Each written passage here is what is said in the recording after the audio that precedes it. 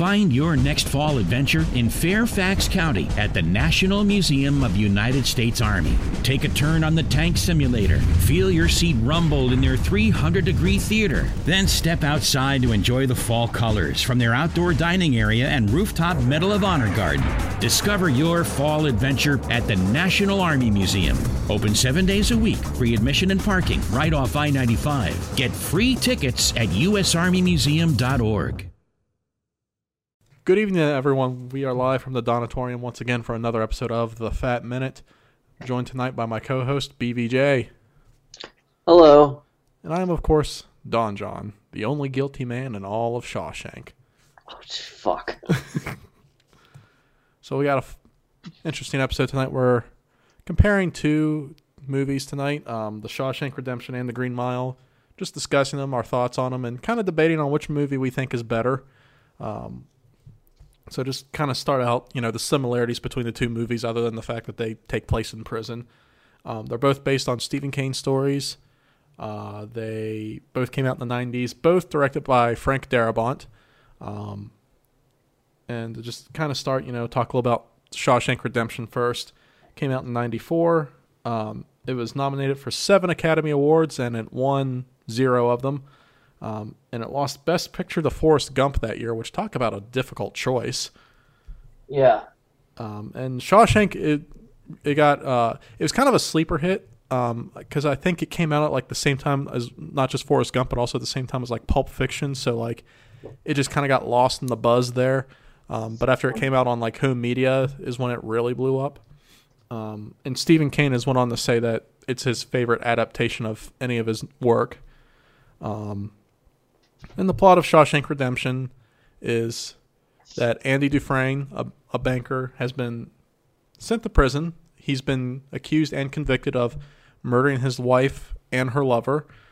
So he's been sentenced to life in prison, goes to Shawshank Penitentiary, where he basically just kind of goes with the flow of, life as an inmate, and just kind of adapts to his situation and tries to make the most of it and tries to have as normal feeling of a life as possible inside the system. And he eventually does break out in what is pretty much one of the biggest boss moves in American history. And I rewatched this. I've only seen this movie once before, so I had to rewatch it. And I rewatched it about a week ago. I had legit forgot how fucking great of a movie this was. Yeah. I got some notes here that I took while I was watching it. Like the cinematography alone in this movie, like the cinematography does a great job of just making you feel existential dread. There's almost no soundtrack to this movie. Like what music is there kind of gets lost in the background just because of the cinematography, the camera angles, the lighting, and the color palette that just really makes you feel the dread. Like the scene when Andy is first walking into Shawshank and that view of the doorway as he's going in, it's just like you feel like you're going inside with him. Mm-hmm. What do you guys say about what are some of your thoughts on Shawshank? Well, then there's also the I guess the bird's eye, shot of the entire prison. The yard, the prison yard, which is pretty good. The cinematography was actually shot by, what's his name? Shoot, I hate that I just, sorry. I need to, wait, hold on. 24. Yes, it was shot by DP Roger Deakins. Roger Deakins did the cinematography for the war movie 1917, which was apparently pretty good. So, let's face it, it was a gimmick. It was all like one shot or whatever. Mm-hmm.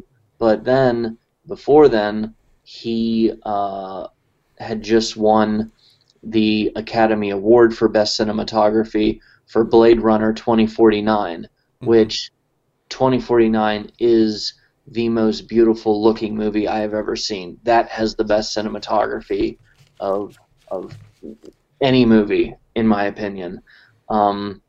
So yeah, he's a pretty good director of photography. Um,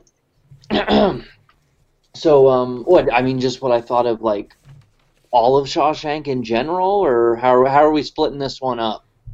Well, I'll kind of start here, like just looking at my notes. Like I mentioned before, how a lot of this movie is Andy doing things to sort of maintain a sense of normalcy, Yeah, despite his life essentially being over.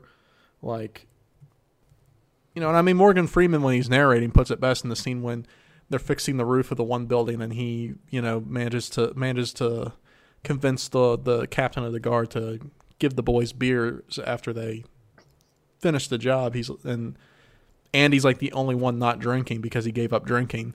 yeah, And Morgan Freeman's just like, I think he just did it just to feel normal again, even if only for a short while.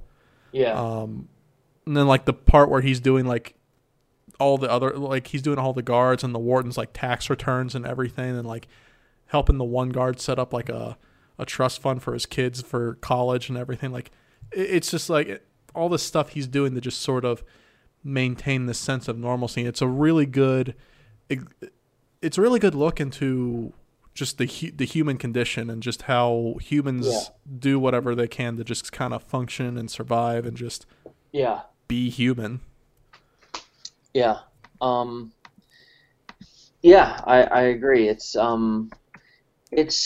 mean, there's kind of a lot of different emotions going on in this movie. I mean, it is a movie that is about, our desire for normalcy, for, a free life, a normal life. It is a story of hope.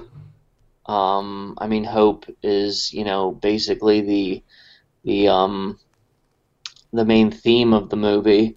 And then, I mean, redemption's in the fucking title. Yeah. But, and I guess, like,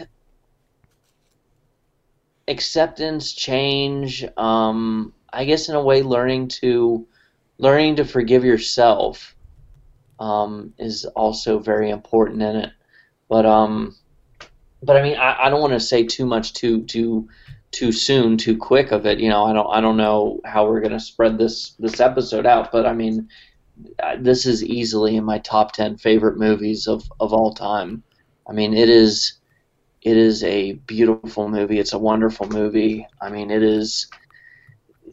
I mean, obviously that implies like top 10, but I mean, like very few movies are genuinely better than it. Probably barely any, and it's just, I guess, I think it is number one on IMDb. Yeah, it is. It is the rated number one on IMDb's like top 250 movies of all time list. Oh wow. Yeah.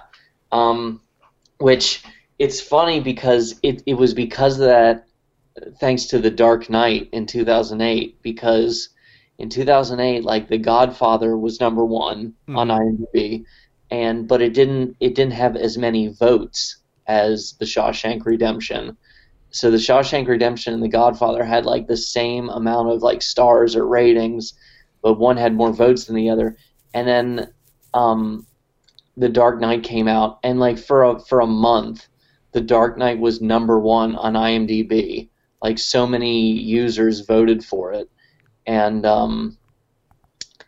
it eventually died down, and it became like this kind of like news story amongst like the blogs or whatever. It's like, oh wow, how long can The Dark Knight go being number one on IMDb? And then after the dust settled and it finally died down, it like shined a light and brought attention to the issue where it's like, okay, well, The Shawshank Redemption and The Godfather have the same rating, but one has more votes than the other. So shouldn't the movie that has more votes be number one?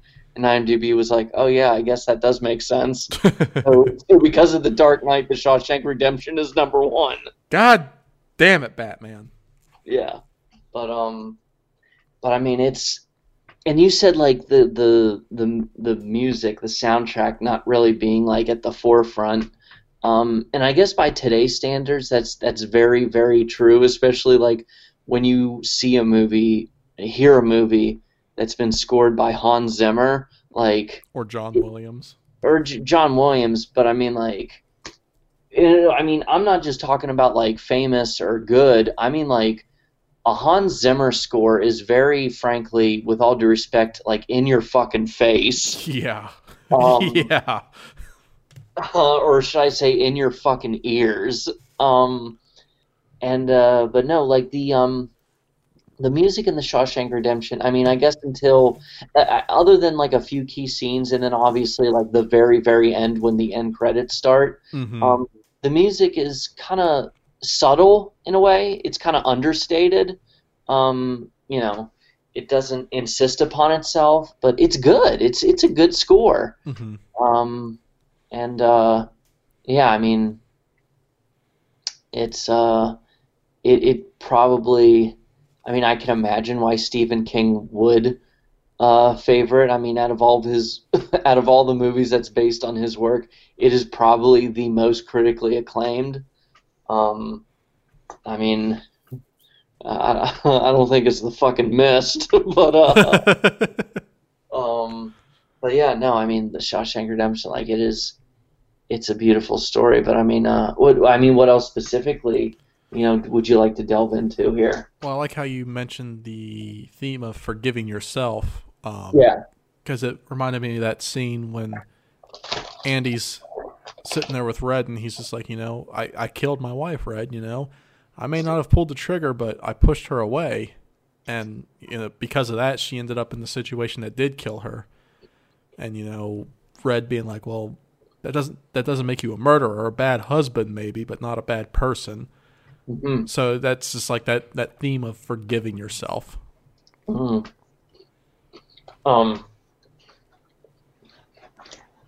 Yeah, I mean, like, and it's a hard opening to a movie. It's a hard prologue Mm-hmm. to witness. The only comfort is like the entire plot of this movie would probably not exist today because with like forensics and whatnot, they'd be able to judge and uncover like, okay, that's not his DNA on the bullets or the gun.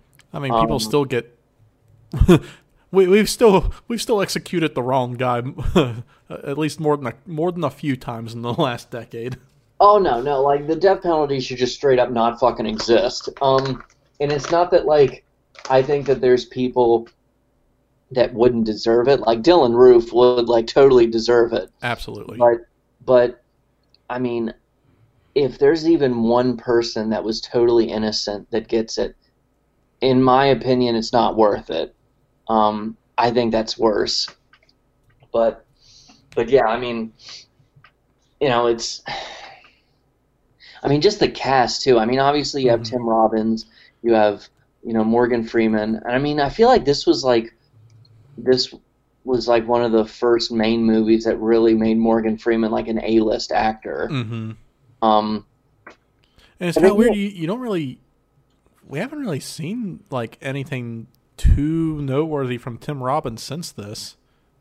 No, he as he got older, he kind of got weird. Yeah. He's not as in like, I don't know. He's not like a hateful like. He's not fucking James Woods or John Voight, but he's just really awkward. Yeah, he just got kind of goofy. Honestly, I know he was in the show that's like based on all of Stephen King's like his entire like not literary universe, Castle Rock. Yeah, I gotta check. That's on Hulu. I gotta check that out sometime. That could be interesting. I saw a few episodes. I saw them like out of context though, so I couldn't tell you what the fuck was going on, but it looked neat.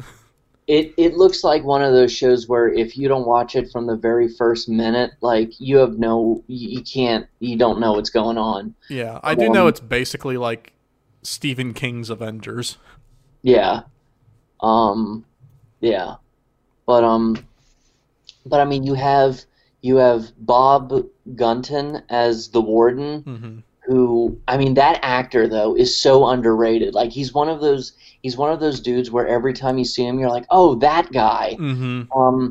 And not many people know his name. I'm on IMDb right now. I had to look up his name, but I'm a little embarrassed about that one. But I mean, like, I feel bad for those guys. Yeah. Because every time you see him, they're called character actors, which when I was younger, I was a little confused by that name, Aren't that they all term. character actors? Yeah, aren't they all playing characters? But no, like I feel bad for those guys because like every time you see them, they do a great job. Like they nail it. They're perfect for what they're doing.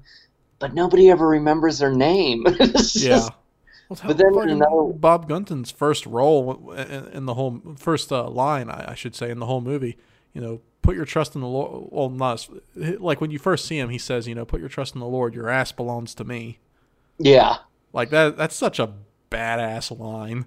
yes, and he plays such a hypocrite. Yeah. I mean, like You love to hate him. exactly, and he's like your Bible thumper, like um preachy guy. And this is such a popular movie that it's amazing to me when, a kind of like a hardcore evangelical conservative is like, oh yeah, that's a great movie. Like not realizing that the villain of the movie or one of the antagonists of the film is basically like a caricature of them. Yeah. Um, but you have him just being like just such a hypocrite, and then you have, I mean, you want to talk about characters you love to hate, like Clancy Brown as like the captain of the guards. Like Yeah. he is such a fuck face. Which I forgot that was Clancy Brown until like I heard his voice. And I was like, is that fucking Mr. Krabs? Mr. Krabs, I think he like voiced Mr. Freeze in one thing. He One of was one of Dr. the Cortex in the first several Crash Bandicoot games. Yeah, yeah, yeah. And I think it was the Batman. Clancy Brown voiced Mr. Freeze, but yeah, yeah, yeah, Mr. Krabs, um, and but yeah, I mean, he's almost a little too good at being an asshole. But then apparently in real life, like he's well, that's the way it goes usually with those kind of actors that are good at playing the dickhead. Like he's apparently just a very sweet, considerate, genuine man. Mm-hmm.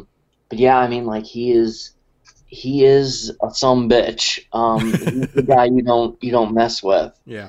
I mean, for me, one of the hardest scenes in the movie was one of the first nights, if not the first night they were there, and you had the one big guy that just missed his mom real bad, Mm-hmm. and I mean, he just beats the piss out of him. Mm-hmm. Kills him. Yeah. And then, obviously he beats up the leader of the sisters, Yeah. the Don't Drop the Soap Squad. Yeah. Um, I guess yeah, it wouldn't help if I told him I'm not a homosexual. Neither are they. You gotta be human first. They don't count. and what's the final line? It's like, Word says that he spent the rest of his days eating through a straw or something. Yeah. But yeah, and Clancy Brown, and then there's Haywood, one of the the lovable inmates. You have William Sadler. Yeah. He's always good. He's another one of those guys that make you go, that guy. He was the Grim Reaper in the Bill and Ted movies, Mm-hmm. but he's the one when he's the reading, goofy dude who just really likes Hank Williams. yeah, it's just Alexander Dumbass Moss. But no, I mean, like it's a colorful cast of characters for a rowdy good time. Yeah. Bring the whole family. Jesus.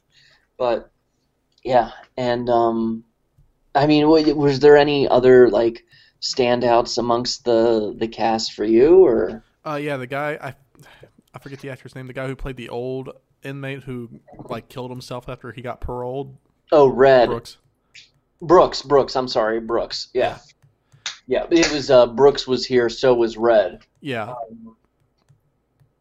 But I mean, Brooks' whole like story of going on parole and all that, and like just his thought process, like that whole segment legit like made me choke up a bit, just because it's just, you just feel so much fucking despair for him.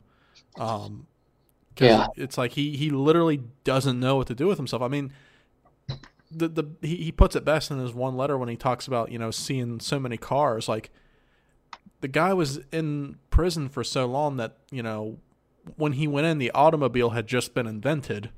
Yeah. And now they're everywhere. Like, imagine just being removed from the world like that and then just being thrown back into it. Yeah. And then also just how, in prison, he was a respected person who everybody got along with. Outside, he's nobody. He's just another face in the crowd. And he's too old to really make any sort of life, or so he feels. I mean, this movie is really just a great commentary on the hypocrisy of the American prison system as a whole. They say, rehabilitation, but really in this country, we really don't do that. No. And I mean, the first half of this movie, to kind of connect to that, I feel like the first half of this movie, it is very hard to get behind Andy as the protagonist, because the first half of this movie, his innocence isn't clearly stated. It's ambiguous enough that you're like, did he actually do it? Yeah. So there's moments where it's kind of like, why should I, root for him if there's a chance that he did it? So I had a theory during the first half of this movie that he was guilty, but even though he couldn't bring himself to admit it, the reason he was putting so much time and energy into like making the library and making the prison better and safer and everything for everybody was, even though he couldn't admit to it, he knew he did it. So to kind of like atone for it, he was trying to like basically help these other prisoners to actually rehabilitate them and make them useful members of society. Yeah. That was my theory. And then they got blown out of the water real quick in the second half with discount Matthew Broderick. No, Tommy? Yeah. Yeah. Which, it's a very tragic arc in the movie. Yeah.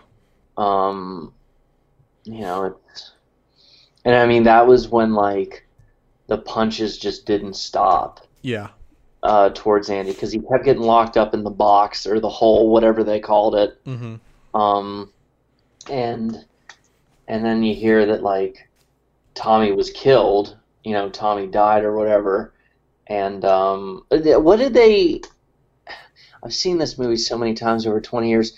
What did the rest of the prison think happened to Tommy? Because obviously, like, the warden had him killed by Clancy Brown, but, I mean, what did everybody else think happened? Or I mean, pretty much everybody knew he was set up, but the story that the warden gave everybody was, he tried to escape, that's why we shot him. Oh, okay. But, like, pretty much nobody bought it. Nobody bought it. Well, of course not. But, you had the news that he died, and then you had the news that he passed. He passed the quiz, the test, or whatever. What was he taking, the SAT, or? He was taking the GED test. GED test, yeah, SAT. No, that'd be a little too ambitious for him. Oh man, I started out stealing TVs from Sears and Roebuck, and now here I am solving the cure for cancer. Yeah, but yeah, I mean, and then when the one guy delivering Andy's food in the box just says the kid passed, and he says his score, like, you can just see, like, the fucking soul has just been wiped clean from Andy's body. Like, you could see the exact moment that he's officially done. Yeah. But no. And then him coming out, that's when he says, no matter what, there's something that they can't take from us. Yeah, when he's talking about music, yeah. Yeah. Which I wrote that down, that quote. Yeah. Well, let's go ahead and hear it. Well, just that quote, like what you just said, like when he's talking about music, and he's like, it's something inside you that they can't touch, that they can't take away from you. Like I'm just saying, I wrote that down. Oh yeah. But yeah, and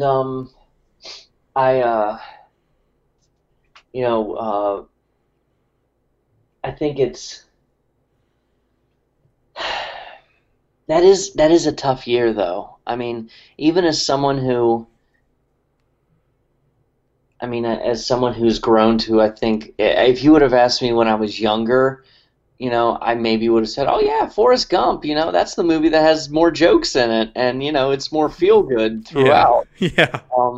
But as I got older, I was like, no, like the Shawshank Redemption edges it out. I think it's close. It's a tough call, but I wouldn't want to be on the panel that had to vote for that award that year.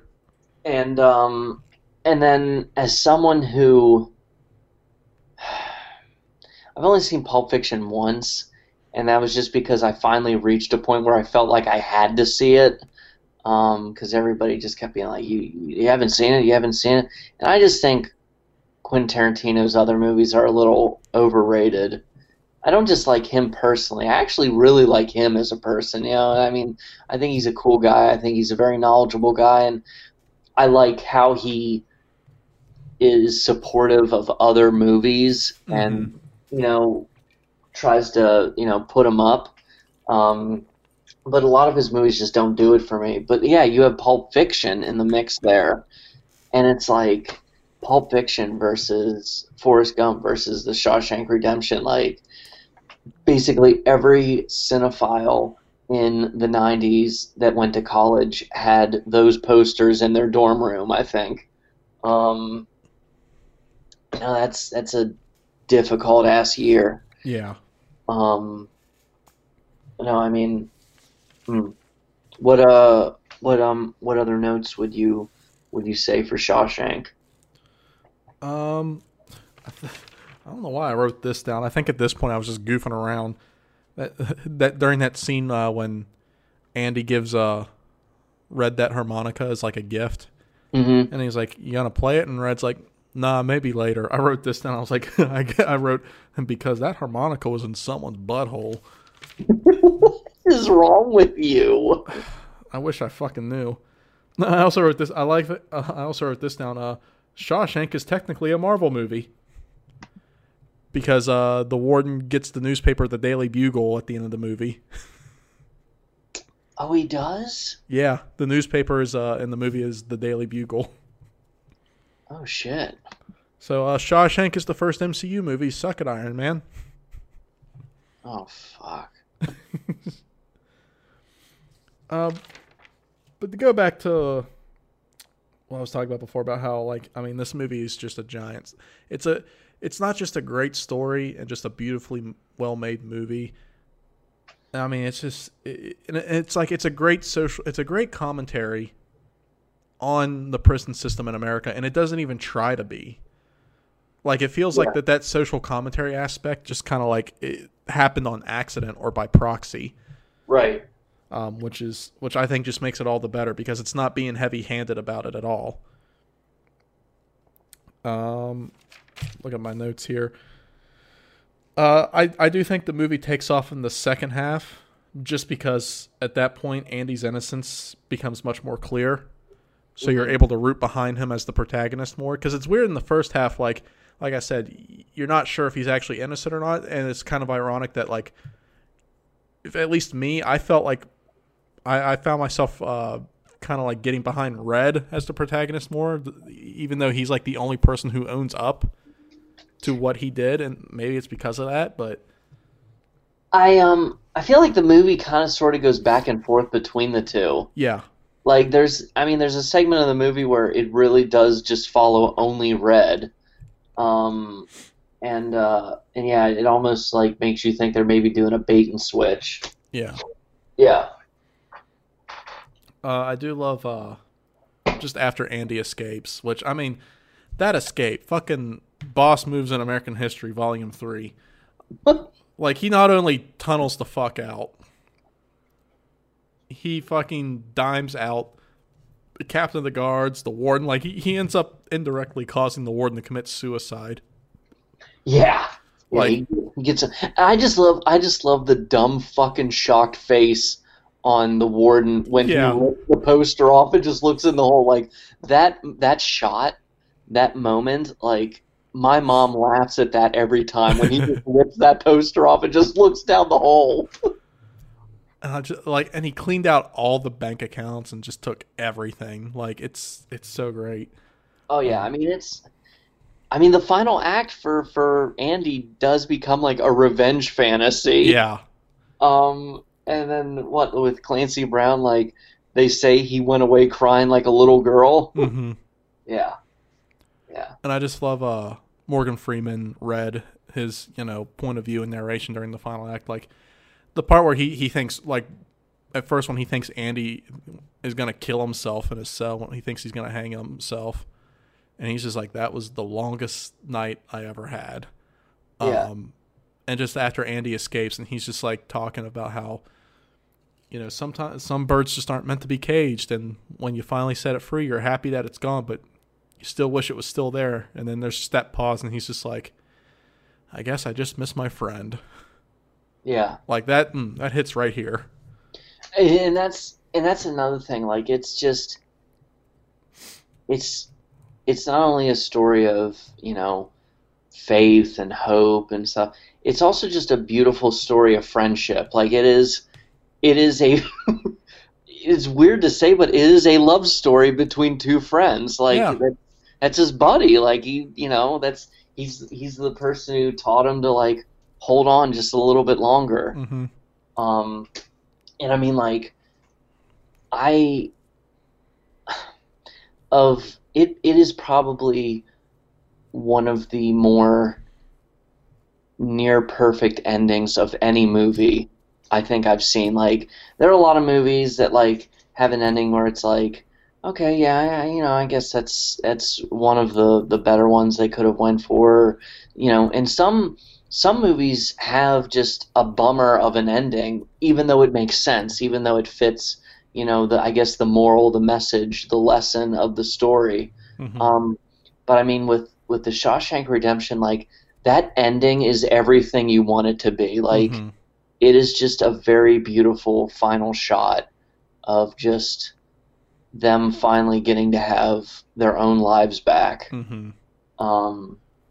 Yeah, like I said, very few movies can end on such a high note, yet such a, I guess, I don't want to say understated or subtle, but such a peaceful note, I guess. Yeah. It is everything they deserve. So, yeah. And to kind of touch on the last time about what I said about this movie's kind of commentary on the American prison system and our hypocrisy about, the concept of rehabilitation. I think it's best summed up in the scene when Andy's like telling Red about how he's helping the warden like launder all this money. Mm-hmm. And he's just like, Red, on the outside I lived, completely straight, clean. I had to go to prison to learn how to be a crook. Yeah. Yeah, that's another great one. And also, I think it's summed up a lot, prison, the flip side to, or another angle of it, being tragic is, when Red, after Brooks kills himself, Red elaborates on how, you get here and these walls, the sad thing is that these walls eventually become the only thing you know. Mm-hmm. And it's so much so that you can't leave them. You don't know how to live without them. Mm-hmm. And I mean I guess that's something a lot of people wouldn't pay much mind to. But I mean, that does happen a lot of times in life is, like people go to jail for so long, or maybe there's just nowhere else they can really go, that when they're finally done, when in theory they are lucky enough to finally get out, they don't know what to do. They don't know where to go. Mm-hmm.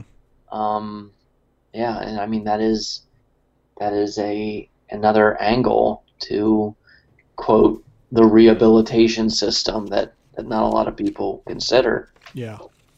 Yeah. Kind of go back to the ending here that we were talking about, like just the entire like very last chunk of the movie after Red gets out of prison, and he's just talking about like breaking his parole. And he's just like talking about how excited he is to just finally see his friend again. And like I just love all that. Like you feel his excitement, and you're just excited for it too, and like you're just sitting there waiting for that final scene where they just run up to each other and it happens. Yeah. Yeah. And I mean, I have the ending credits track on my iPhone on iTunes. Yeah. Yeah, it's just that that music that plays right away as it's the credits are rolling. Hmm. I don't know. I love it. It gets me. It'd be great trailer music. I don't know why they haven't tried to put that music in another trailer for like a drama. I guess I don't know. I think it'd be really good. But I I mean, yeah, just, like I said, Liam, one of the better endings ever. yeah. Um, I mean, I also wrote this. You could tell I was running on vapors at this point. I just wrote, they fucking. Yeah, you texted me that when it ended. It was just like, no, man, They fucking. no, man. They traveled the world and picked up some girls, and that's all there was to it. Maybe. Maybe, I don't know. I It's just also, whatever they want. It's huh? whatever they wanted it to be. Yeah. I would also just like to think there's an alternate universe where Red like finds that money buried underneath the tree, and he finds that note. It's like, do you remember the name of the town? And he's just like, shit, what was it again? Oh shit. But no, I mean, like I said, first time I watched this movie in like a decade, and I had legit forgotten how wonderful of a movie it was, and I'm glad I got to rewatch it for this because I just had a great time watching this movie. I can definitely see it making like many top 10 lists. It's just such a great movie of so many different themes. Redemption, forgiveness, hope, friendship. It's just such a great, well made, well put together movie. I Yeah. mean, it's easily a 10 out of 10, like Yeah. hands down. Yeah. No question. No question for me. 10 out of 10. Yeah. So now let's move on to the Green Mile, and then we'll compare and see which one each of us prefer more. Yeah. Green Mile came out in 1999, also directed by Frank Darabont. Nominated for 4 Academy Awards, also won none, and it lost Best Picture to American Beauty, which I've never seen. But it's got Kevin Spacey in it, so it has Kevin Spacey in it drooling over an underage girl, so it probably hasn't aged too well. So The Green Mile, basically the story, it's another Stephen King story. Story of The Green Mile takes place during the Great Depression. And it follows a group of prison guards who work on the death row section, Yeah. the death row block, and it's typically called the last mile, but they call theirs the Green Mile because the color of the floor. Yeah. And then they get a prisoner by the name of John Coffey, who is a very large black man who has the ability to basically heal people. He's very simple-minded. He has a childlike demeanor. He's very meek, very timid, but he's on death row. Scared of the dark. Scared of the dark.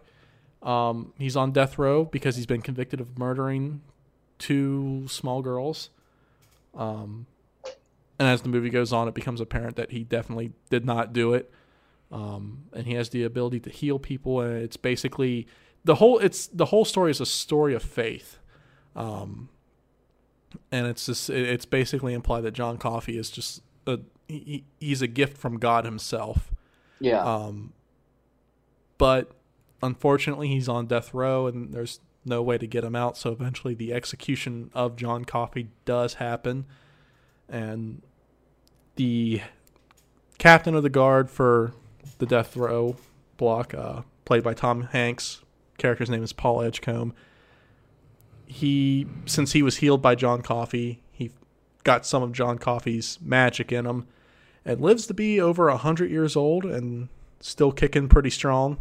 And he thinks his longevity is a curse for killing one of God's true miracles. And the movie definitely ends on a very heavy note.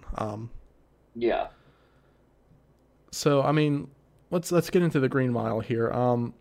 One thing that I had kind of forgotten about this movie is, like, despite being introduced really early, John Coffey almost has no relevance to the plot until like an hour into the movie. Yeah, I think it's really just to make you not grow with, but I guess I think it's really just to make you just to make you get to know like Tom Hanks and the other guards. Yeah. I guess it wants you to feel a sense of to just really get familiar with them, so that when they're trying to, when they get into the part of the plot with John Coffey, Mm-hmm. and they're feeling for him, and they're going through their thoughts and feelings and stuff, you feel more close to them, you feel more connected with them. Mm-hmm. So I think that was fair. I think I can defend that pacing. So It's definitely a movie in terms of pacing and length, because, I mean, this movie's 3 hours long. This is a movie that requires patience and requires you to get on its level. Because, like, this is very much like a textbook slow burn movie, because there are so many plot threads that are just kind of dropped right into the movie. And they don't make sense too much until they all start to connect to each other near the end of the movie. Mm-hmm. Like, there's a bunch of moments where you're like, what does this have to do with anything? Why is this here? What does this have to do with this? And then, like, once it all starts coalescing and, like, kind of, like, connecting, and you start seeing the spider web fully form, you're just like, oh. So this is definitely a movie that requires a lot of patience, in my opinion. Yeah. Go ahead. Go ahead. I was just going to say another thing, like, despite that, and, like, I understand that, I do feel like the one Native American inmate that they had, the first one that they execute in the movie, I feel like he could have been cut from the movie entirely, because, like, everything connected to his presence and him being there, like, really, like, they could have just done that with Michael Jeter's character. They just easily cut, like, a half hour or so from this movie.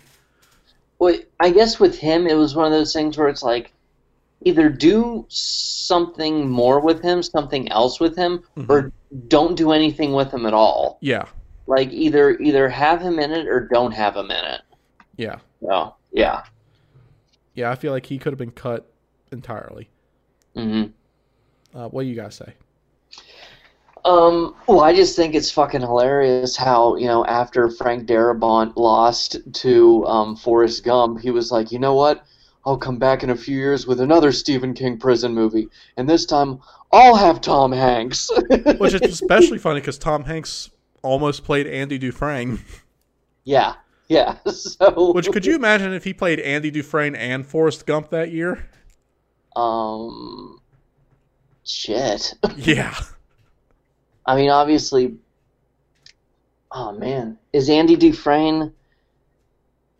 No, I guess Andy Dufresne wouldn't have been eligible for Best Supporting Actor. I mean, that would have been wild for someone to win both Best Leading and Best Supporting the same year. Has that ever happened? I don't think so. I don't know. And then I feel like if anyone's done it, it was Jack Nicholson, but I don't know. Yeah, I think the closest thing I can think to that is when both Marlon Brando and Robert De Niro won for playing Vito Corleone.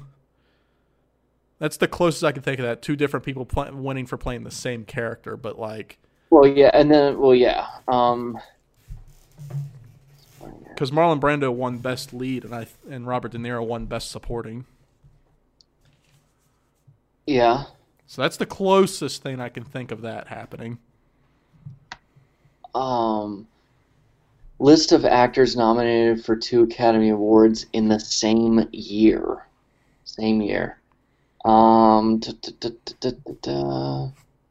Jessica Lange apparently did it. So she won Best Lead or she at least was nominated Best Lead and Best Supporting. She was nominated. I'm seeing a bunch of they were either nominated or they only. Yeah, so no, nobody has ever won 2 Academy Awards the same year from the looks of it. I'm seeing Scarlett Johansson for Marriage Story and Jojo Rabbit. I'm seeing Jamie Foxx for Ray and Collateral. Al Pacino for Scent of a Woman, which he won for, which was basically one of the biggest IOUs ever. Seriously. He was good in it, though. He was, but it was definitely like, we're sorry. Yeah. It was a pity fuck. And I mean, honestly, like, that was definitely. Did you see The Revenant? No. Okay, like, Leonardo DiCaprio was good in it, but I just like all his other stuff more. I mean, I'm glad he won it for that instead of Wolf of Wall Street. Yeah, I guess that would have felt weird, but Jessica Lange for Frances and Tootsie, Sigourney Weaver for Gorillas in the Mist and Working Girl, Holly Hunter for The Piano and the Firm. Yeah, no, it hasn't been done before. That'd be wild though. Yeah. I feel like if anyone would pull that off, they would just like never make a movie again because they'll feel like they'll never top that. Yeah. Like it's just, or they'll at least. What do I do now? Yeah, I'll just take a decade off. But yeah, back to yeah. So Tom Hanks was almost Andy Dufresne, but yeah, so he missed out on Tom Hanks with that, and then he lost to Tom Hanks. So then he was like, "Well, I'll be back with Tom Hanks this time." And as revenge, I'm gonna give Tom Hanks syphilis. But yeah, I mean, it's just. And then Frank Darabont went on to make another Stephen King movie that I brought up earlier, The Mist, which apparently The Mist has one of the most fuck you endings ever. Yeah. Have you seen it? Yeah. Yeah, I've heard of it, and I'm just like, oh, okay, I'm glad I didn't see that in theaters then. And I think they recently re-released a special edition of it in black and white, which I don't understand the relevancy there.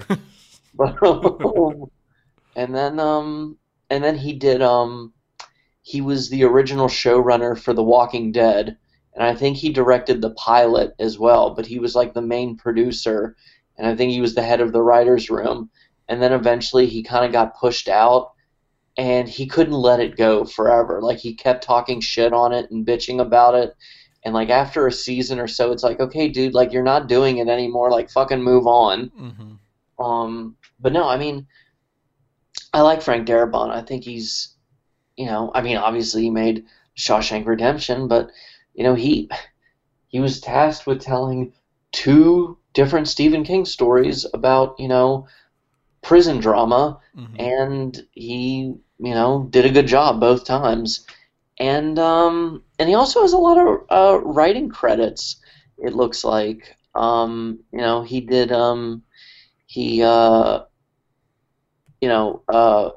did A Nightmare on Elm Street Part 3: Dream Warriors, which is apparently said to be one of the favorite sequels, if not the favorite sequel among fans. It's one of the few slasher sequels that's like actually a good movie in its own right. Yeah, I actually really want to check out Dream Warriors because I actually hear the plot is actually cool. Yeah. For a slasher sequel. And then he did, episodes for Young Indiana Jones, and he's done episodes for Mob City. And then he was brought on to do additional writing, uncredited though, for the 2014 Godzilla movie, which is really fucking random. Yeah. It's just like, oh, well, we're trying to, bring back the king of the monsters in an American blockbuster format. You know who we need? The guy who filmed John Coffey. Same difference. But yeah, no. What I was getting at, though, is like, we haven't seen him in a while. Yeah. And that's kind of weird.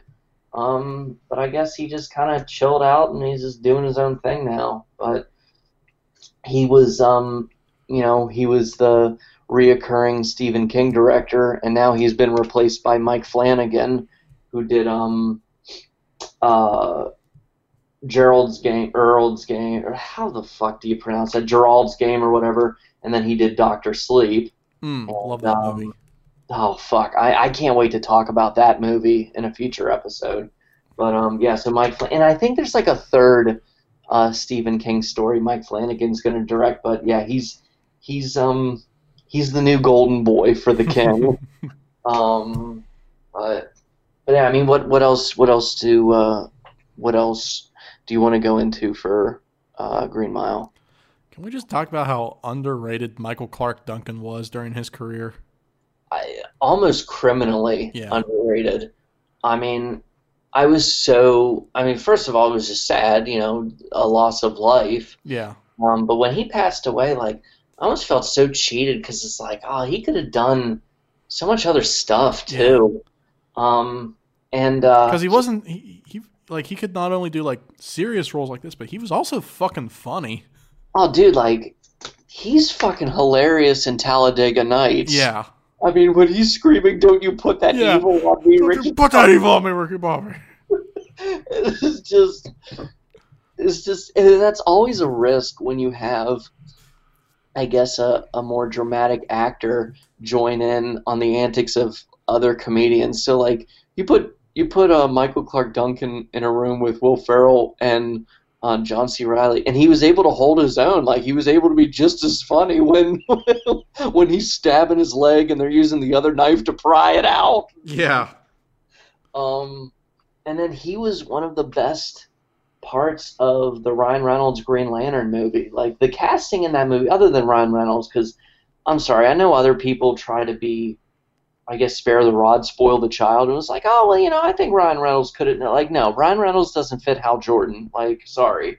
But Michael Clark Duncan as Kilowog, like, that was perfect. I'm like, okay, that makes sense. Yeah. I mean, what were some other top Michael Clark Duncan? He was awesome as Kingpin in Daredevil. Like, legit, like, he actually was. Yeah. And it honestly, like, I don't know, if the MCU would have announced that they were going to keep him as the Kingpin, I would not have complained at all. Yeah. But yeah, he was in Sin City as Manute, the golden-eyed guy. He was really good in that. It's like, Sin City is just a cool movie in general. And then he was in Armageddon.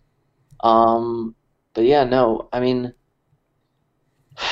when you saw him, you liked him, but yeah, I still feel like he could have been given a little bit more. But no, I miss Michael Clark Duncan. Yeah.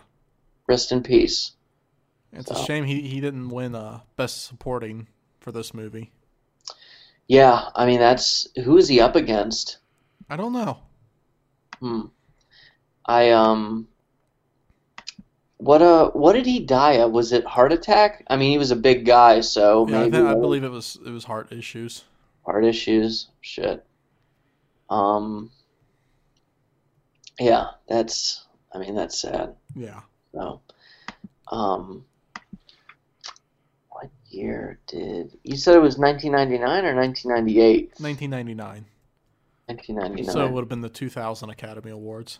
So, like I said, like, this movie requires a lot of patience because you have to kind of sit and sit through all the different plot threads just being thrown at you with little to no context, with no real resolution on the horizon. You have to sit through it and wait for that, like, that final moment when all of them spiderweb together. And I mean, that final act just, it hits you so fucking hard because it's like, it's one thing where the Shawshank Redemption, where the movie's consistently, hitting you with stuff. Whereas the Green Mile just kind of holds it all in, and that final act hits you with everything all at once. And I think it's shown best during the execution of John Coffey, how each different guard is reacting to the execution. Oh, the moment in the movie that hits me the hardest, I mean, my personal moment in the movie, is when Barry Pepper just starts crying. Like, he can't keep it in. He can't keep it together. Yeah. That was what got me. Yeah, it's like each one, like each face says a different story. Like, Barry Pepper, he can't hang. He's just losing everything. The guy, I don't know the actor's name, but the one who flips the switch, he's like sitting in the box, and the way he's just kind of looking out through the little screen there, he's like, you could tell that he's glad that he's not out there with them. The one who puts the he goes to put the bag on John Coffey's head again. I don't know the actor's name. The look on his face, he's just kind of like just fuck. He just wants to get it over with. He's just like, yeah, I just want this to be done, because he's like, if we don't do it now, I'm gonna like freak and try to stop it. Yeah. Tom Hanks, he's trying to he's keeping it together, but like you're just waiting for that moment where it all comes crashing down. And then David Morse, he's the one, like if you look, he's the only one who doesn't look at John Coffey during the execution. But like he's just shaking and like you just see the tears welling up in his eyes, but he just can't bring himself to look at him. Like each face tells a different story and a different reaction. And it's just like it really illustrates how everything in this entire movie that has happened over the last 3 hours is now hitting the viewer all at once. Yeah. Yeah. I mean, and David Morse is an underrated actor as well. Yeah. I like him I liked him as the killer in Disturbia. Mm-hmm. But yeah, I mean, Barry Pepper losing it was just, for me, that was the moment that just gets me. Did you rewatch Green Mile recently? I rewatched it today. What's the line that Tom Hanks says where he was like, I mean, Tom Hanks is basically calling all the shots. He's saying like, do this, do that, get ready for this, like when they're executing John Coffey. Mm-hmm. What's the first thing he says, or one of the first things he says, and like you can just hear Tom Hanks's voice like trembling, like shaking, like he's trying to keep it in, but he's having trouble. Like on three or roll on one. Roll on one, yeah. Like when he says that, like you can just like his voice is having trouble coming out of him. Mm-hmm. Yeah, I mean it's a heartbreaking movie. Yeah. And I was looking up, Michael Clark Duncan's Oscar nomination, and he was at least in very good company. The winner was Michael Caine in The Cider House Rules, which that's a movie I've never gotten around to, but my mom likes it a lot. You have Jude Law in The Talented Mr. Ripley. You have Tom Cruise in Magnolia, which I hear like Magnolia is a good movie, but Tom Cruise in that, like that's Tom Cruise's best acting performance, and I think Trevor believes that as well. And then you have Haley Joel Osment in The Sixth Sense, so it's a very, very good company. Yeah. And then for Best Actor, it was Kevin Spacey for American Beauty, which oh shit.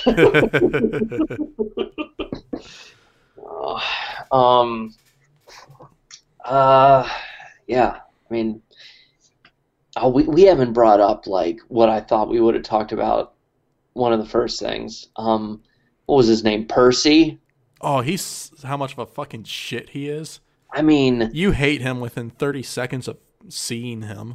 I think I hate him more than I hated anybody in the Shawshank Redemption. Yeah. I mean, you just want somebody to beat the shit out of him so bad. I think it's because we all knew someone exactly like him. Oh, yeah. Yeah. I mean, just like, all the doors open for him, and they just, someone who's just constantly rewarded by life, even though they've done absolutely nothing for the world. Mm-hmm. Yeah, man, like, I guess we all went to school with a Percy. Yeah. Yeah, I mean, I'm glad he pissed his pants. Yeah. I just love, like, his last name's Wetmore, and Michael Jeter's just like, oh, that's a great last name for you, buddy. Yeah. Oh, yeah. Michael Jeter, he was the one with the mouse, correct? Yeah, Mr. Jingles. Mr. Jingles, yeah. Michael Jeter was a great character actor as well. Mm-hmm. Very underrated. There's a lot of underrated people in this movie. So, yeah, and then you had the guy who played Heyman in The Shawshank Redemption. He was the father of the girls that, John Coffey. Well, he doesn't get framed for it, but it looks, he I guess, Wrong place, wrong time. Wrong place, wrong time. Yeah. Yeah, he plays the father just very quickly. Mm-hmm. And then Gary Sinise, he's in this as well. Which Lieutenant Dan. Yeah, and once again, that's Frank Darabont being like, "Fine, I'm going to steal everybody from Forrest Gump." And then that's when the actual Forrest Gump appears in the movie. Yeah. I think originally Frank Darabont wanted Sally Field to play John Coffey. Wow, what a decade for Sally Field. She went from Tom Hanks's love interest to his mother to his inmate. Yeah. Yeah. Oh shit. Wait, love interest? Yeah, there was a movie came out maybe a year. I forget what the fucking movie it is. But I know there's a movie where she plays Tom Hanks' love interest, and it came out right before Forrest Gump. Oh, hold up! I don't know what you're talking about here. I swear to fucking God, I'm gonna look it up right now. I'm gonna beat you to it. Okay. Okay. Oh shit.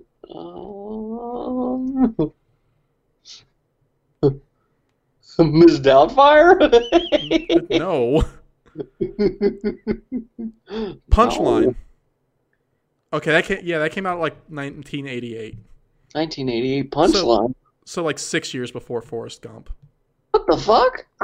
What is this movie? Yeah, she plays his love interest, and just 6 years later, suddenly she's Tom Hanks' mom. Huh. How about that? So yeah. Oh, Sally Field. Oh, my mom was so pissed at her. Why? Oh, basically, long story short, well, I mean, this part isn't funny, but my mom tried out Boniva, basically, for calcium or whatever, Mm-hmm. and my mom had an allergic reaction to it, and she And she blamed Sally Field. Huh? And she blamed Sally Field? Because Sally Field did the commercials for Boniva. So the whole weekend, my mom was like, I could really fucking kick Sally Field's ass right now. But no, it was a very scary week because Mom's reaction to it, I don't know what was going to happen. Mm. But yeah, so yeah, she wanted to punch Sally Field. But yeah, so. Well, what do we think are maybe some shortcomings with the Green Mile? Well, like I said, I think the length, just because I get what this movie is doing with pacing and everything. Yeah.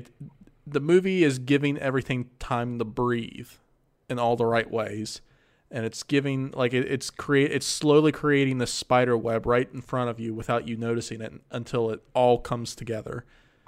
But that bit in the beginning with the first inmate they execute, he could have been cut entirely, and the stuff that was connected to him that had any relevance to the plot could have been transferred over to Michael Jeter's character, and the movie would have been better because it wouldn't have been as long. Because it's hard enough to have a 3-hour long movie, but it's even harder to have a 3-hour long movie that requires patience like this one does. Yeah. No, I mean, I think that's fair, and yeah, that's a lot of older movies though. And when I say that, I don't mean movies from the 90s. I mean movies from the 60s. Yeah. I mean, older movies just require patience. I mean, you can't start To Kill a Mockingbird and in the first few minutes expect to see that many birds. You got to wait for the birds. But yeah. I mean, shit, we had to wait, 50 years for the prequel to come out? Or the sequel, I should say. It was technically written first. Yeah. Apparently. But, and then people read it and they were like, oh, never mind.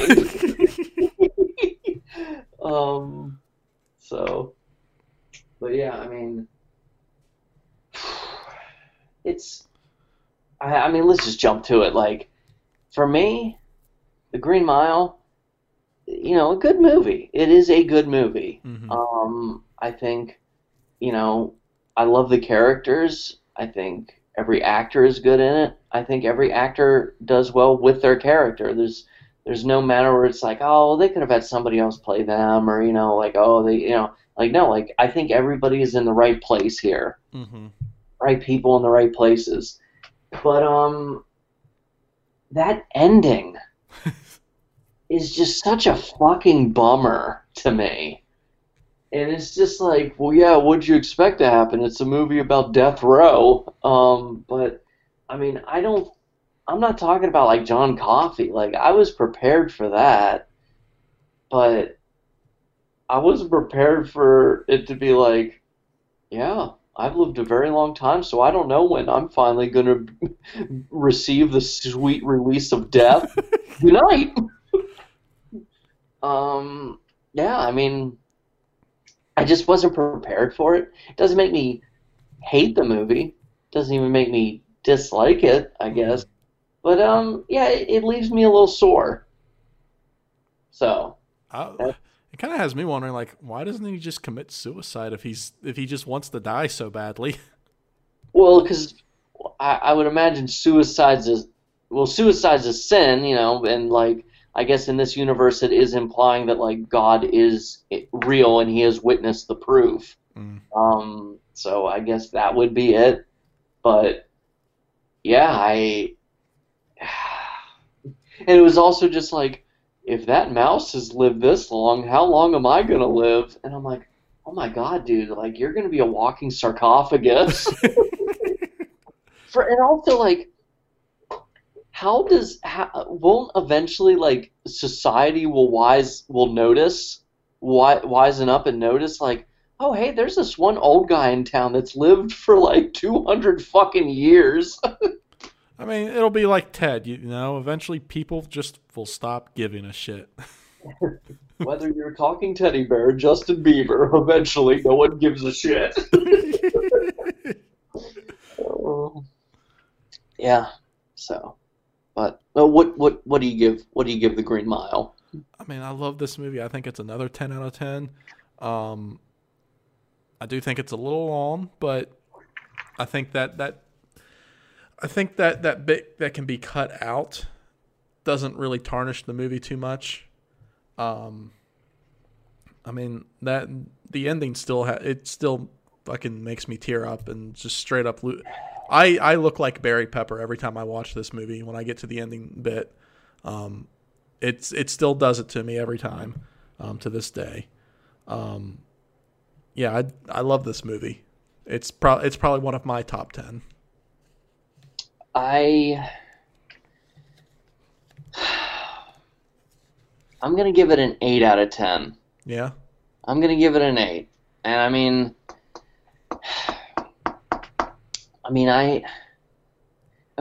it's. I would even say like it's almost agonizingly close to being a 9 out of 10.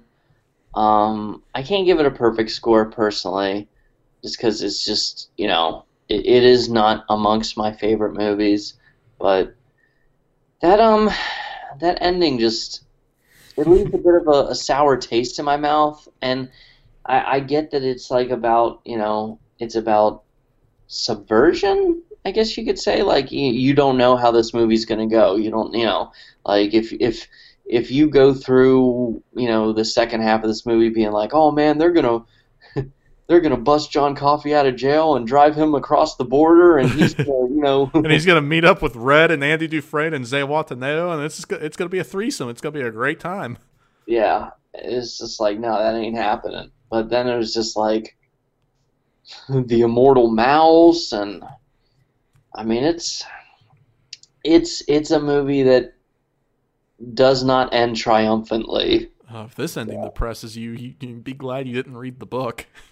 Oh, really? Yeah. Oh, well, go ahead and tell me the book.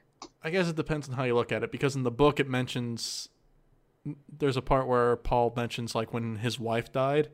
Yeah. his wife died after they got into a bus crash. She dies in his arms, and while John Coffey's ghost is staring over them. Ugh. And then, but also at the end, I guess it's a little bit more hopeful because, the Mr. Jingles still lives to the end of the book, but like the book ends and Mr. Jingles dies at like the very end of the book. So it's kind of like, okay, well maybe Paul's gonna die soon too. Get what he wants. Yeah. So I guess it depends on how you look at it. Yeah, that's fair. So. So your vote is Shawshank is the better movie? Oh, I mean, hands down for me, no question, no contest. With all due respect to The Green Mile, I think it is ultimately a movie that gets more right than it does wrong. Absolutely. It's a movie that doesn't get a lot of things wrong. Mm-hmm. But, I mean, the part that just it doesn't nail, and I think more than anything else, it's not that the ending is terrible, horrible, awful. It doesn't nail it. The Shawshank Redemption nails its ending with flying colors. So yeah, The Shawshank Redemption, to me, is the superior film. I love both of these movies. If you would have asked me this before, because today was the first time I've rewatched The Green Mile in quite a while. And when I rewatched Shawshank last week, it was the first time I watched it in 10 years. If you would have asked me this, even earlier today, I would have immediately said The Green Mile's the better movie. Uh-huh. And it's still such a tough choice for me. Yeah. But now I gotta say Shawshank is the better movie. Yeah, really? I mean, I love both of these movies, and I love them for different reasons. I love how Shawshank has so many different themes so beautifully interwoven into one movie. Yeah. And I love how The Green Mile manages to make this giant weave of plot threads right in front of you without you realizing it until the very end when it all just hits you all at once. Right. But The Green Mile, I mean, that half hour could be cut out easily. Also, Tom Hanks having fucking syphilis or whatever. It's too fucking funny to be taken seriously. Well, also, like, it's basically in there as a display, as a presentation of John Coffey's powers. Mm-hmm. But you get that already anyway when John Coffey heals the mouse, Mr. Jingles, and when he heals is it the warden? Is it the warden's wife? The warden's wife, who has like a brain tumor and it's Mm-hmm. like giving her like, I guess, extremely early onset dementia in a way, I guess you can say. Mm-hmm. But he heals her. Like, you get other examples of his powers with that, but then randomly, like, there's like this fucking pit stop where it's like, Yeah. Tom Hanks can't take a good piss. It's so funny when he, like, right before John Coffey heals him, like, he gets hit in the fucking nuts by Sam Rockwell. And he's just, like, collapsed on the floor after they've all left the room. And he's just collapsed in agony. And you just hear, "Boss." "I need to speak to you, boss." "Now's not a good time, John Coffey." "I know, boss, but I needs to see you." It almost sounds like he's saying balls. "Balls. I needs to see your balls." And then, I mean, let's be honest. I'm sorry. Now, I'm sure they intended for it to be like. I mean, I'm sure during the Great Depression, syphilis was way more serious than what it is now. Well, no, but I mean, like, I'm sure they meant for it to be a moment of comedic relief, I guess. But when Tom Hanks is finally taking a piss, Yeah. and he's having the hot sweats. Yeah. He's hearing the theme song to Roseanne 60 years early. When his eyes are about to roll into the back of his brain. It's just like, Go ahead. John Coffey, like, yes, you get other instances of him being able to heal people, but you need to have him heal the main protagonist, obviously. But it's like, you couldn't have given him anything else. Yeah, like make him you couldn't have given him a smoker's cough. Like he couldn't have been like a addicted to cigarettes or something. Like, Like like it kind of like the syphilis. Well, I guess it wasn't. It wasn't said it was syphilis. He just said he had a urinary infection. But like, like I get it. I guess it works in the sense that like it gives him agonizing fucking pain. But it's like so many things you could have given him that aren't silly. Yeah. And honestly, like minor, like when he's healing, like when you when he's healing like cancer, like people with cancer and shit like that, it kind of undermines it a little bit when 20 minutes prior he was grabbing Tom Hanks's dick. Trevor's review of The Green Mile is like, it's just about Jesus Christ, but with bees. Boss. I mean, imagine watching this movie. And I mean, like, I guess, like, it came out at a time when not everybody, went on YouTube and watched the trailer. Well, at the time, nobody did that because it wasn't a fucking film. But anyway, the point is, it came out at a time when not every single person or the majority of people had already seen the trailer. Mm-hmm. Just imagine walking into this movie on a random, Tuesday afternoon being like, oh, I'm having an oil change. I got 2 hours, well, 3 fucking hours apparently. Mm-hmm. I'll go see a movie. Oh, The Green Mile, that is Tom Hanks in it. Oh, from the director of The Shawshank Redemption? Okay, all right, say no more. You won me over. You had me.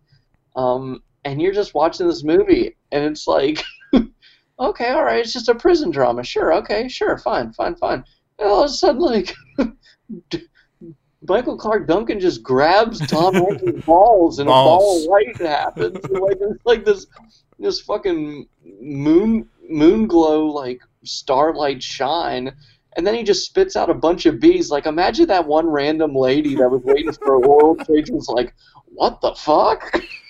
I mean, you pretty much accurately described the first time I ever saw this movie. Yeah. Because, like I said, when it all came together in the end, I was like, I looked like Barry Pepper. But yeah, before that, I was like, what the fuck? Yeah. Hey, boss. What is he, Filthy Frank now? Hey, boss. Oh man. But yeah, I gotta change it. I gotta go with Shawshank. I mean, I love both of these movies. I'd probably put both of these movies in my top 10, but I mean, Green Mile, it's just got those one or two little things that just kind of make it a little, a little silly or just... Weird. I think weird is the word. Yeah, like, it is a movie that gets weird. Yeah. Which, like... I don't understand the point of the bees. Like, I don't know why you just can't have John Coffey just be like, yell, and then it's like, oh wow, he's experiencing his awesome power. Like, even have like John Coffey, light come out of John Coffey's like eyes and mouth, but like he spits out bees, and it's just I took, because I don't think they were bees. I think they were like gnats or something. I just kind of took it as like a reference to like the biblical plagues of Egypt. Oh, true. My bad. Yeah. Yeah, y'all have to forgive my ignorance there. Like, okay, that actually makes more sense. Fucking atheist giving the Catholic boy a Bible lesson. Yeah, well. I mean, but that's what it always made me think of. So. Yeah. No, that's surely exactly what it is. But yeah, I mean, I love both of these movies. Like, if anybody was like, hey, yo, you feel like watching this? Fuck yeah, break out the popcorn. I'm down. But I mean, after rewatch, it's mainly because I rewatched Shawshank again that like I'm like, yeah, I got to give it a Shawshank. It's the better movie. Yeah.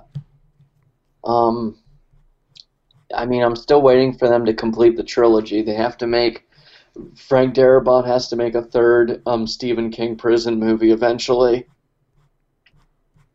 Who would be in it? Ooh, that's very good. Very good point. I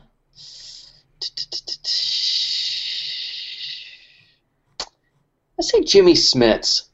Yeah. Okay. Put Jimmy Smits somewhere in there. I love him. And the movie's just called Hey Boss. No.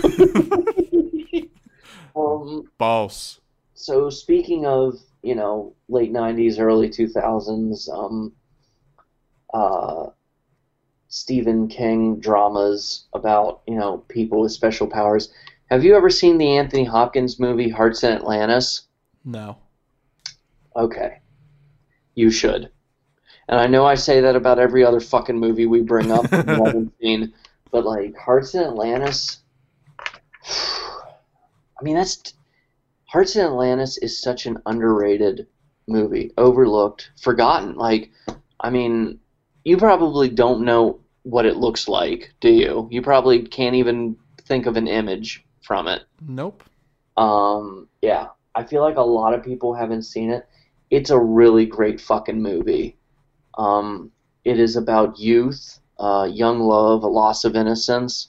It is one of the first movies that had Anton Yelchin in it. I mean, like, he's like a little boy in it. And Anthony Hopkins plays someone who, I guess I don't want to give too much away to anybody listening or you. But, yeah, no, Hearts in Atlantis is such a hidden, lost, forgotten gem.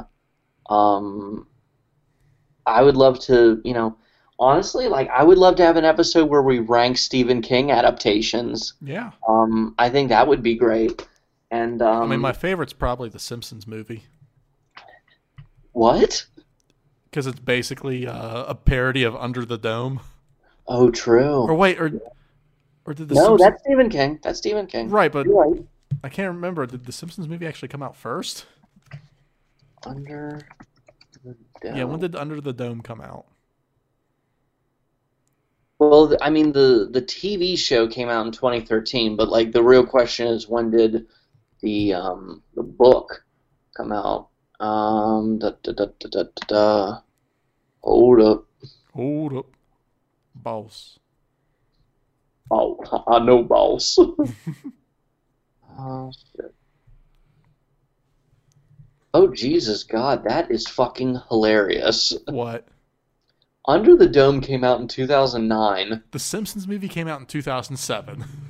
So The Simpsons predict fucking everything. The Simpsons was like, we're gonna predict the next Stephen King novel. What the fuck? How does that even happen? Like, did Stephen King? I mean, I'm sorry. Like, a good idea is a good idea. I mean, let's be honest. That is a legit interesting idea. yeah. But you don't want to be able to say during your book tour, "Oh yeah, that's kind of funny. You basically have the same plot as the Simpsons movie a couple years ago." Yeah. But let's be honest. Apparently, it was the 58th book published by Stephen King. Eventually, the motherfucker just runs out of ideas. I love, since we're talking about like kind of ranking Stephen King stuff, I remember my stepdad's favorite Stephen King book was Dreamcatcher, which I'm surprised my stepdad could fucking read, if I'm being honest. God. He loved Dreamcatcher, and like so much so he lost his shit when they made a movie of it. Yeah. And I love how like Stephen King during an interview like around the same time was like, "Yeah, I don't really like Dreamcatcher. I mostly wrote that when I was high on painkillers." Yeah. And I mean, that just shows like, oh God, it's the guy who wrote, Raiders of the Lost Ark, and The Empire Strikes Back and Return of the Jedi. Lawrence Kasdan.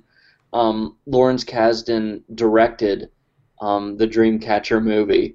And he took full responsibility for it. Like, 'cause apparently, it's weird. I've heard both things. I've heard Dreamcatcher is a decent film as long as you don't go in, as long as you don't do the thing where it's like, oh well, the book's better. Like I think I've heard that it's good in its own right, but then I've also heard like it is just such a fucking fumble. I don't know. I remember my stepdad telling me about the book as he was reading it and just kind of being like, yeah, whatever. Yeah. Huh. Well. But I would be down for a Stephen King episode one day. Oh yeah, like fuck yeah.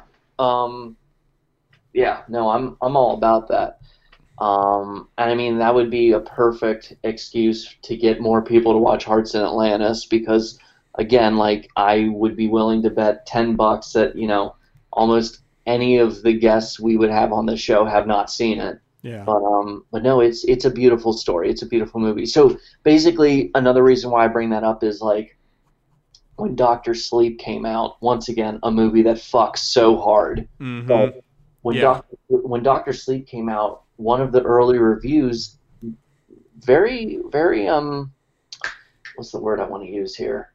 Very ambitious, very, very generous even. One of the early reviews dared to say it was the best Stephen King adaptation since The Shawshank Redemption. Since The Shawshank Redemption, which I'm like, that's pretty fucking tough. Yeah. But also, honestly, I would have to say after The Shawshank Redemption, mine would probably be Hearts in Atlantis. Like it is like, as far as like not like just fan service or like spooky or like cool or whatever, like probably like after The Shawshank Redemption, Hearts in Atlantis is the Stephen King adaptation that is the most good of a good movie. Like, not just a cool movie, not just a creepy movie, not just a spooky movie, but like a good movie. Mm-hmm. I would say that's Hearts in Atlantis after Shawshank. But yeah, no, I'm, I don't want to turn this epilogue into just a preview for future episodes, but no, I'm really liking the idea of ranking as a format for multiple episodes. Yeah. So yeah, no, I mean, do you have any closing thoughts on Green Mile versus Shawshank, or did you really get it out? I think I got it out. I think this is one of the few times we agreed on a movie. Yeah, no, I think one of the other times was Prisoners, how I was like, no, this is a good movie, and you're like, yeah, that was a good movie. Yeah. Good night. And then I guess, and then apparently Doctor Sleep. Well, I saw that before you. You did. You beat me by like a couple days. A couple days. Yeah. Did you watch it in theaters? I saw it in theaters. Okay, I couldn't remember if you saw it in theaters. Yeah. I saw it in theaters. I think you went like Friday or Saturday, and I saw it like Sunday. Yeah, that's right. Yeah, no, I remember texting you as I was leaving the theater, like, this movie fucks. Blake? Yeah, no, it absolutely does. Yeah. And yeah. I'm sorry. I think my cat's trying to get in or something. But yeah, no, I totally lost what I was saying. Where was I? What was I doing? We were talking about Dr. Sleep. Oh yeah, that was one of the other movies that we agree on. So yeah, I was very pleased with that. We also agree on Sex Drive. Oh yeah, Sex Drive is, yeah. I still need to rewatch that. But The Fat Minute is sponsored by Purple. You want a can? You want a can of Purple? Oh gee, how about that? It actually says Purple. Oh shit. Well, you wanna take it away, old Donnie? Yeah, I can do that. I think we had a good episode tonight. It's really fun discussing these two movies. It was also just fun just to rewatch them again. I mean, they're both just such great movies. Yeah. So, on that note, thank everybody for listening tonight. Everybody for joining in the fun. Be sure to follow the Fat Minute on Twitter at Fat Minute Radio, Facebook Fat Minute Radio, Instagram Fat Minute Radio. If you missed this episode or tuned in a little late, it'll be on Spotify, Apple, Google, and YouTube tomorrow. My name is Don John, co-host BVJ here with us tonight. Thank you guys for watching. Be good and be safe. Good night. Mary redeemed a $50,000 cash prize playing Chumba Casino online. I was only playing for fun, so winning was a dream come true. Chumba Casino is America's favorite free online social casino. You too could have the chance to win life-changing cash prizes. Absolutely anybody could be like Mary. Be like Mary. Log on to ChumbaCasino.com and play for free now. No purchase necessary. Void where prohibited by law. 18 plus terms and conditions apply. See website for details. The voice in the preceding commercial was not the actual voice of the winner.